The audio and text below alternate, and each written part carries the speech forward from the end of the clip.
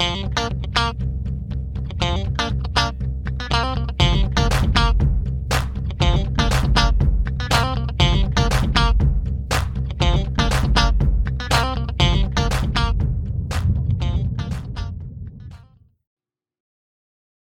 there, Buffalo Bills fans. Welcome back to Believe, a Buffalo Bills fan podcast here on BuffaloRumblings.com and our proud family of podcasts. We appreciate you taking some time to listen to our podcast each and every week. My name is John Boccacino, going to be flying solo for you here on this, the first official week without football. That's right, folks. I know you're probably a little bit sad about this, as am I. The football season came to an end.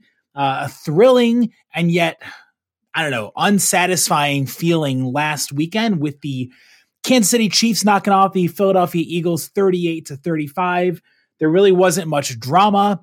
Once James Bradbury was flagged for a holding penalty, the Chiefs were able to then run the ball down to the one, take a knee, kick the winning field goal, anticlimactic. I was pulling for the Eagles. Definitely not a fan of the Chiefs at all, but I guess you have to tip your hat to Kansas City for being resilient and for Patrick Mahomes playing a game where he was clearly banged up and hurt. They ended up pulling off the win. It was a really entertaining Super Bowl, and it really got me thinking about, there's 32 teams in the NFL, and only one can be crowned Super Bowl champion. So on this week's episode of the Believe podcast, I want to tackle a subject that I know is on the minds of many of my fellow Bills fans. Was Buffalo's season in 2022 a success? Now, this is a complicated question, and it's also an easy question. It depends on which avenue you want to take for viewing success. And we're going to take both sides of the coin here to talk about, was this season successful for the Bills? And this is my unfiltered opinion on this topic. There are many ways to judge success, but in football, really, there's only the one true measure. It's wins and losses and championships. And for a Buffalo Bills team that really had high hopes entering the season, the Bills were preseason favorites to win the Super Bowl. Josh Allen was the preseason MVP favorite. When you're viewed under that and under, the expectations, Buffalo the year prior had given Kansas City all it could handle in the thrilling overtime loss in the divisional round. The 13 seconds game, the Bills ran it back with a lot of the same cast of characters, and they entered the season with tremendous hype and hope as the preseason favorites. So when viewed under that criteria, the Bills' past season was not a success. Sure, the Bills went 13-3 overall.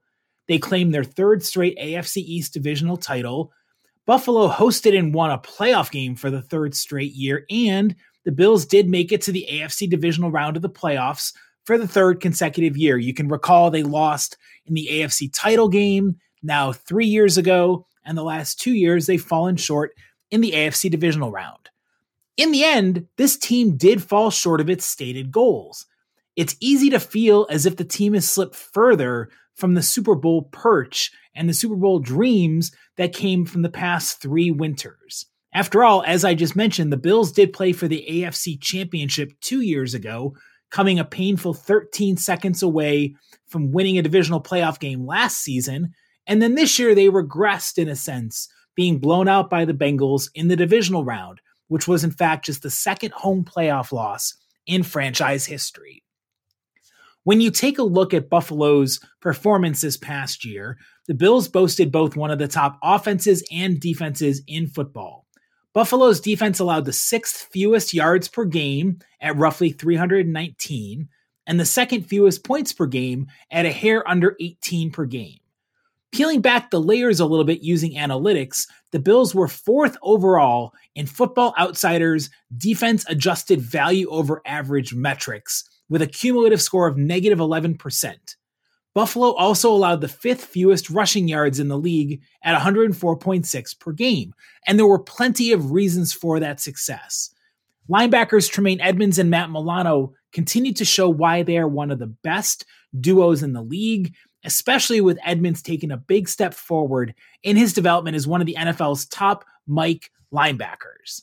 Free agent edge rusher Von Miller made an immediate impact in his first year with the Bills, providing the team with that dominant pass rusher presence that was sorely missing the last two postseasons.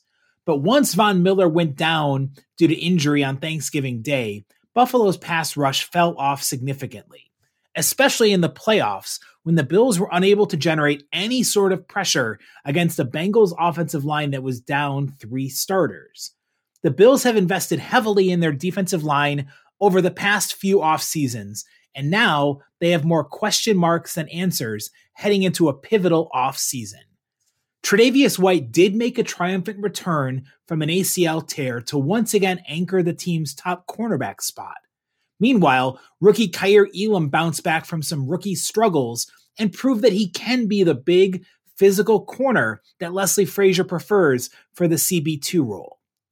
But all-pro safeties Micah Hyde and Jordan Poyer battled injuries, with Hyde suffering a season-ending injury in Week 2 and Poyer fighting off 6 different ailments this year.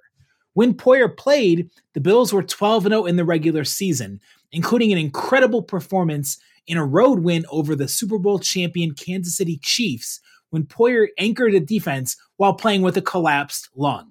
On the other side of the ball, Buffalo finished second in points per game at 28.4, second in total yards per game at 397.6, were fourth in first down percentage at roughly 37%, and ninth in red zone touchdown scoring, 60%. Plus, all of Buffalo's 3 regular season losses came by a combined 8 points. That's less than 3 points per defeat.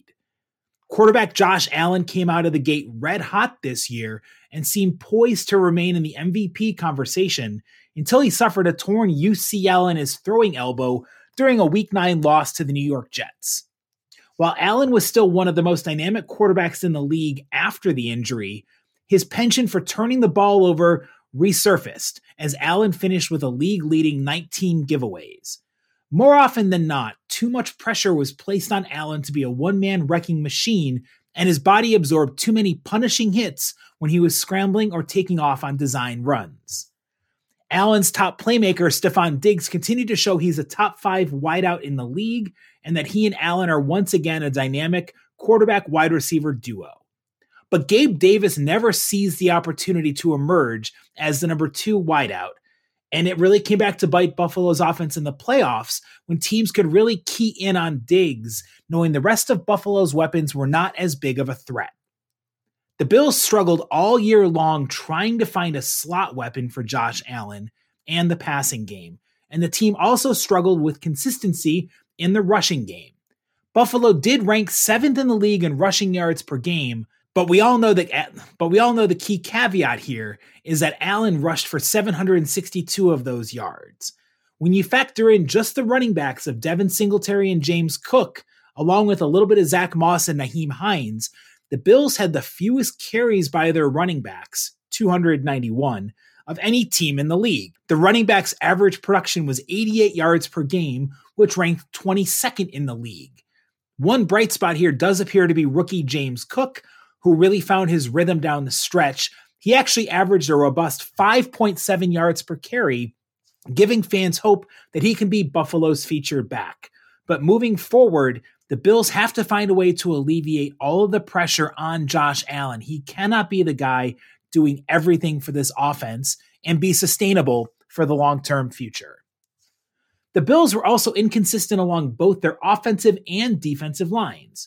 Pro Football Focus graded the Bills' O-line as the 23rd best unit in the NFL, with 3 members, left guard Roger Saffold, right guard Ryan Bates, and right tackle Spencer Brown, ranking far below average. In fact, Brown and Saffold were ranked among the worst at their positions, while Bates was in the bottom tier. Only left tackle Deion Dawkins and center Mitch Morse played at an average or better level this year. As a whole, the unit struggled to both protect Allen and spring the rushing game. Now, the Bills can and should be striving for ways to improve on both sides of the ball in the trenches this offseason. So you can see that the Bills had a lot of success in 22, but again, were they successful as a team? There's one area we haven't talked about when it comes to gauging success, and this is the complicated part. It goes far beyond wins, losses, and whether your team won the Super Bowl or not. On the field, it can easily be argued that the Bills season was not a success because they did not advance further than they did in 2021 when the team lost again in a thrilling game in overtime in the divisional round to the Chiefs. This year, the Bills once again failed to make it out of the divisional round, but that is not the sole reason why this season can or cannot be viewed a success. You need to factor in something that's greater than on-field success when trying to put into context whether the Bills were successful this past season or not. That is emotional fatigue and emotional trauma and overcoming adversity. The Bills had arguably the most conflict, the most trauma, and the most adversity to deal with of any team in the league this past year. Before the season even started, before the team had even gathered for training camp, the Bills were grieving for their community after a racially motivated mass shooting at a Tops killed 10 people and wounded 3 more in May. As the season progressed, so too did the heartache and the trauma. Co-owner Kim Pegula was recently announced as having suffered a cardiac arrest incident early in the year. Before the season began, tight end Dawson Knox's brother, Luke Knox, a linebacker at Florida International, died 2 weeks before the season started. In week 2, captain and safety Micah Hyde suffered a season-ending neck injury in the same game in which the team also saw cornerback Dane Jackson get driven off in an ambulance after suffering a scary neck injury of his own. As the season progressed, so too did the trauma. A November blizzard dumped more than 80 inches of snow on western New York, and the Bills were forced to abandon their home, playing 3 games in 12 days, all on the road, mind you, and emerging victorious. Then, around Christmas, a storm crushed the region yet again, killing up to 47 people so far in both Erie and Niagara counties. Before the new year was over with, 5 children between the ages of 2 and 10 died in a tragic house fire in the LaSalle neighborhood.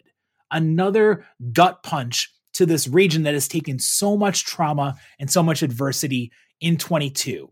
But of course, the biggest issue, the biggest emotional incident the Bills had to overcome happened just early into the new year. On January 2nd, the saga of safety Damar Hamlin, who suffered a traumatic on-field cardiac arrest incident and nearly died on the field when Buffalo was in Cincinnati.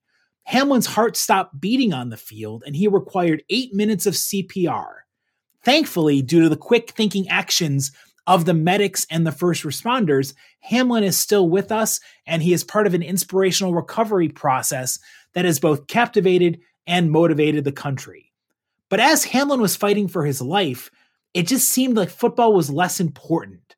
There were questions about not when, but if the Bills would play another football game. I mean, after all, how could Hamlin's teammates, who nearly saw one of their own die on the field, be expected to suit up and play this game again? Now, once we got the good news about Hamlin and his remarkable recovery, the Bills did just that, getting back on the practice field, and they prepared to close out their regular season against their AFC East rivals, the New England Patriots. No one, and I repeat, no one who was in that stadium will ever forget just how electric the atmosphere was at Highmark Stadium. Opening kickoff, the first snap back for the Bills since Hamlin's terrifying injury, and Nyheim Hines takes the opening kickoff for a touchdown, and the stadium erupted. It was such a cathartic moment, and that moment really allowed Bills fans to dream that their team was a team of destiny, one that would carry their beleaguered city on their shoulders en route to winning that elusive Super Bowl title. But alas, it wasn't meant to be. After holding off the feisty Miami Dolphins in the wild card round, the Bills were battered and beaten around by the Bengals in the divisional round, and their season ended short of their stated goal. Many will view Buffalo's season as a failure, but really, in context, it was a success because the Bills thrived during a grueling, traumatic, and complicated season. True, they did not make their finished goals of winning the Super Bowl, and they did not reach the finish line of what they wanted to do this year, but they did survive. The Bills overcame so many hardships, and they continued to win, securing both that AFC East title and the number 2 seed in the AFC playoffs. But after months of riding the ups and downs of this emotional and turbulent season, everything finally caught up to this team. The burdens that this team endured were too much to overcome, and that's a plain fact that most of the players admitted in the aftermath of the Bengals' loss. They were exhausted, their hearts were heavy, and they'd overcome so much adversity until they just hit a wall and had nothing left to give. And these quotes from a couple of Bills players really were telling in the locker room after their season ended. Said left guard Roger Saffold, "You could write a book on this season with the amount of adversity we went through, not just the team, but the entire community." Added special teams captain Taiwan Jones, "It's pretty clear in my eyes, we overcame so much adversity. This team, this town, we went through a lot. We won a lot of hearts, people got behind us, but I feel like we let them down. We set out on a mission, we set a goal, we have a standard, and in my eyes, it's a failure of a year." And I think that's really important to take stock of the fact that these Bills played with heavy hearts. And, there's something to be said for just running out of steam and running out of gas. And it didn't help that Buffalo played a better team that divisional round snow game versus the Bengals. But the Bills team that showed up that day had just been through to hell and back and just had nothing left to give. And for me, that's why they're winners. That's why this was a successful season, because the Bills found a way to close off the year in spite of everything that they had to deal with. And I do want to talk about these preseason expectations for a second too, because a lot was made of the fact that Buffalo didn't even get to the Super Bowl, yet alone win the whole thing after being the preseason favorites. But really, what does it mean to mathematically be the preseason favorite to win the Super Bowl amongst 32 teams? Even the team that's number 1 on that poll still faces lopsided odds against pulling off that feat. The implied odds by the odds makers gave Buffalo a 14.3% chance to win it all. ESPN's Football Power Index gave the Bills a league best 6.9% chance to win it all. Those are not overwhelming odds. What is overwhelming is Buffalo's adversity and resiliency in the face of the trauma and the tragedies that they dealt with in 2022. And for me, from this fan's perspective, that's why the answer to 22, was it a success or was it not, is really a complicated answer. For a team that was widely picked to at least go to the Super Bowl, losing in the divisional round for a second straight year certainly does not feel like a success. But for a team to endure all of this suffering, overcome all of these setbacks, and overcome all of this adversity like few teams, if any, ever had before, well, that's both commendable and a testament to the fighting spirit of the 22 Buffalo Bills. Just for crossing the finish line on this emotionally draining season makes it a success for the Bills. It also proves that while we love football dearly, this game is just that, a fun game and a hobby. It's not life or death. And in the words of Damar Hamlin's doctors, Damar won the game of life when he survived on the field that day in January. And for me, the Bills are winners for persevering through an unprecedented season. Now, that all being said, I want the Bills to go out and win the whole damn thing in 2023. Tough decisions loom for general manager Brandon Beane and head coach Sean McDermott. We will get to those topics as the offseason marches on. But for today's episode of Believe, I thought it would be good to put into context, what does success mean for the Buffalo Bills in this past season? I want your thoughts on this topic. What do you think? Was 2022 a success for the Bills or not? And if so, or if not, why? Please feel free to share your opinions on this topic with me on social media. On Twitter, I am at John Boccacino. I love interacting and engaging with our fans, so please drop me a note on Twitter when this podcast posts on Buffalo Rumblings family of podcasts. For my colleague Jamie D'Amico, who got a week off this week, I will sign off on this week's episode of Believe, a Buffalo Bills fan podcast. And go Bills!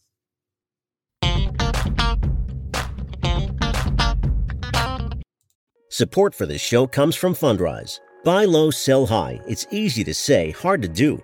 For example, high interest rates are crushing the real estate market right now. Demand is dropping and prices are falling. even for many of the best assets. It's no wonder the Fundrise Flagship Fund plans to go on a buying spree, expanding its billion-dollar real estate portfolio over the next few months.